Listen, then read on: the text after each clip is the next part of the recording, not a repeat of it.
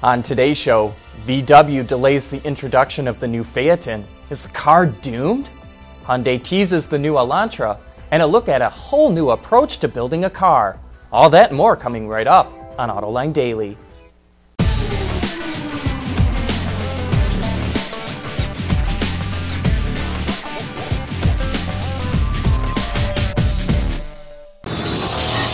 This is Autoline Daily for August 21st of 2015. Car sales in the American market are going strong, so it's not surprising to see automakers are cranking out vehicles to keep up with demand. Wards reports that production in North America hit nearly 1.3 million units in July, up 4.5% from a year ago, and the highest total ever for the month. Trucks led the way with a 6% increase, thanks to the red-hot crossover segment. CUV production was up 16% last month. Pickup truck production actually slipped slightly in July, and passenger cars saw modest growth. It's truly amazing to see that only 5 years after the biggest collapse in production, a new production record has been set. The Phaeton has pretty much been a sales disaster for Volkswagen, mostly because no one wants to pay $100,000 for a VW. The car was a pet project of former chairman Ferdinand Piëch, but now that he's no longer running the company, VW has decided to delay the introduction of the new model. Bloomberg reports that the company is reworking the car to lower production and material costs. Well, here's our Autoline insight. With Piëch out at VW, this car is doomed. It probably would have been canceled altogether, except that all the tooling was already ordered. In an effort to speed up repairs for its vehicles affected by Takata airbags, Toyota is considering tapping 3 additional suppliers to boost supply. It's looking at using inflators from Autoliv, Daicel, and just last month the automaker asked Nippon Kayaku to increase production to supply it with 13 million airbags from July of next year through 2020. We would not be surprised to see more automakers follow suit. We'll be back with more right after this. Autoline Daily is brought to you by Bridgestone Tires, your journey, our passion. Dow Automotive Systems, breakthrough technologies for lightweight vehicles. Hyundai, learn more at Hyundai.com. And by Pure Michigan, leading the automotive world in intelligent connected vehicles. We run on brain power.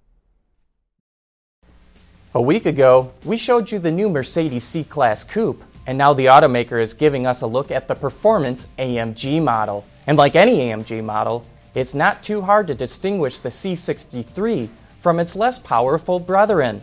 Due to an increased width in the front and rear axles, the two cars only share the same doors, roof, and trunk lid. The rest has been reworked to accommodate the wider track. Lurking under the hood is a twin-turbo 4-liter V8 engine that kicks out nearly 470 horsepower, and that's just for the standard trim. The S model pumps out over 500 horsepower. Moving to the inside, there are of course high-grade materials throughout, as well as numerous AMG-specific controls. While these are just the highlights, click on the headline in today's transcript to learn more about the C63. Hyundai just gave a sneak peek at the new Elantra. Even though it's just a sketch, you can see it's sleeker than the current model and adopts Hyundai's hexagonal grille. The Elantra is an important car for Hyundai in the American market.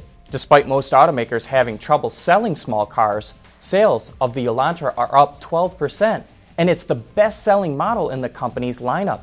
The new Elantra debuts at the LA Auto Show in November. Coming up next, Ford shows off the trail-worthiness of the new Raptor and a look at a company that's combining 3D printing and lightweighting.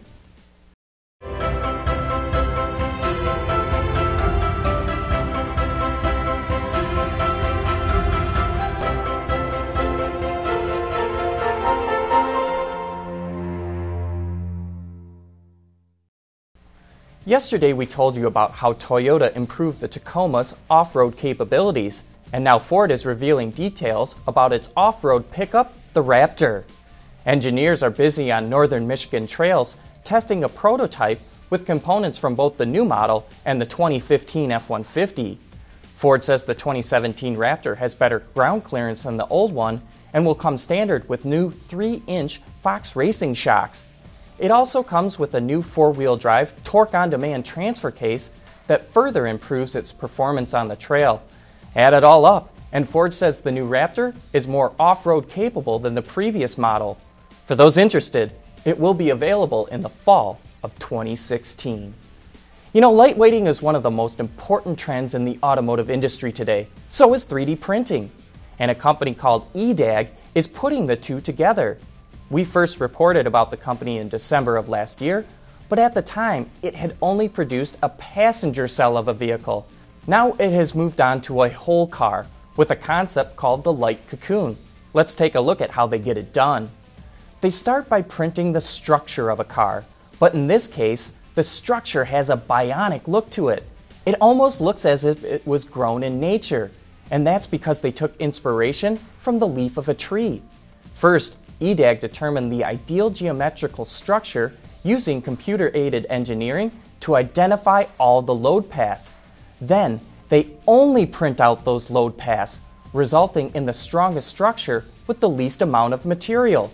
In a way, this is the modern-day equivalent of the Maserati birdcage race car, only far more sophisticated.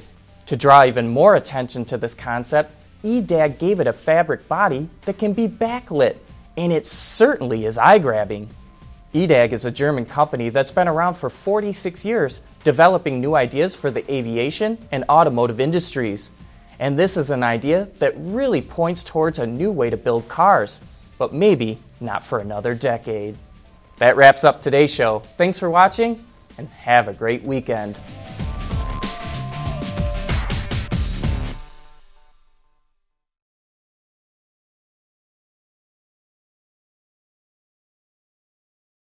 Wards is the industry leader for news, data, and analysis. That's why companies across the globe subscribe to our premium service, maybe even your own. Log in for subscriber access now. Check your company's intranet for details, and rely on wardsauto.com to keep you informed.